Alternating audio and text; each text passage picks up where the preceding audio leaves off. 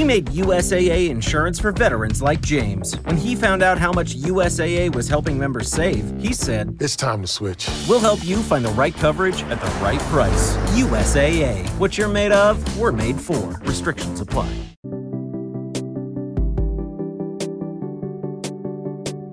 Happy Thursday, July 20th, 2023, and this is 5-Minute Daily Devotionals with Religionless Christianity. Today we'll be reading and discussing Luke chapter 22, verse 49 and 50, and it reads, "And when those who were around him saw what would follow, they said, 'Lord, shall we strike with the sword?' And one of them struck the servant of the high priest and cut off his right ear."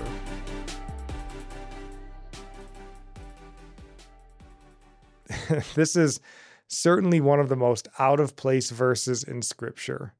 It's almost comical to read.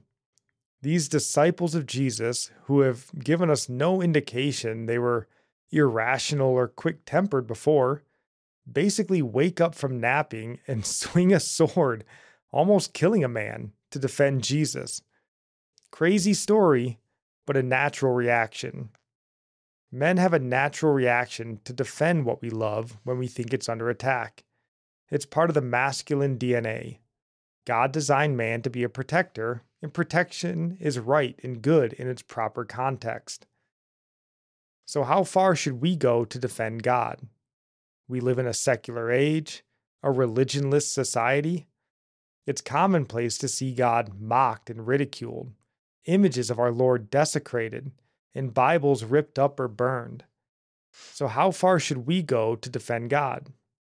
Well, we know that we are to be ready to give a defense of God, 1 Peter chapter 3, verse 15. But God is not in need of our defending. He's omnipotent and sovereign over every living thing. Even Satan is subservient to God. So this reaction by the disciple is natural and in a way good. He's defending what he loves. But we want to be careful not to sin against God ourselves by overzealously trying to defend the one who needs no defense.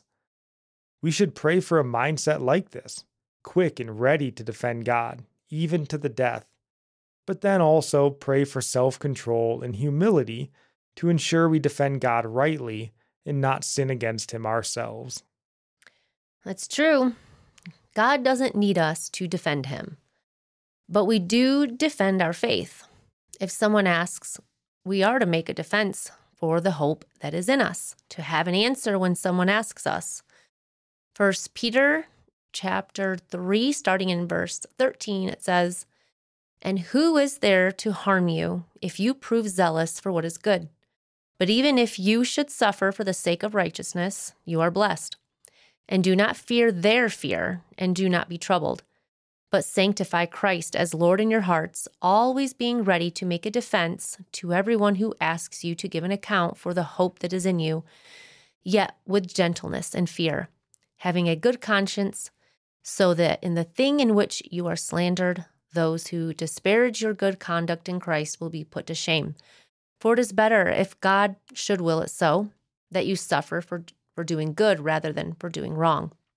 So we are never to do wrong in defending the gospel or defending the name of God.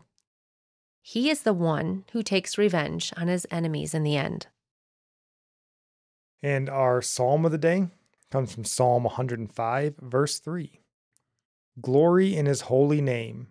Let the hearts of those who seek the Lord rejoice." Our proverb of the day comes from chapter 20, verse 22. "Do not say, 'I will repay evil.' Wait for the Lord, and he will deliver you." And I'll end praying for you from Psalm 145. "May the Lord show you he is gracious and merciful, slow to anger and abounding in steadfast love, that the Lord is good to all, and his mercy is over all that he has made. May you know the Lord is near to all who call on him in truth, that the Lord preserves all who love him." God bless.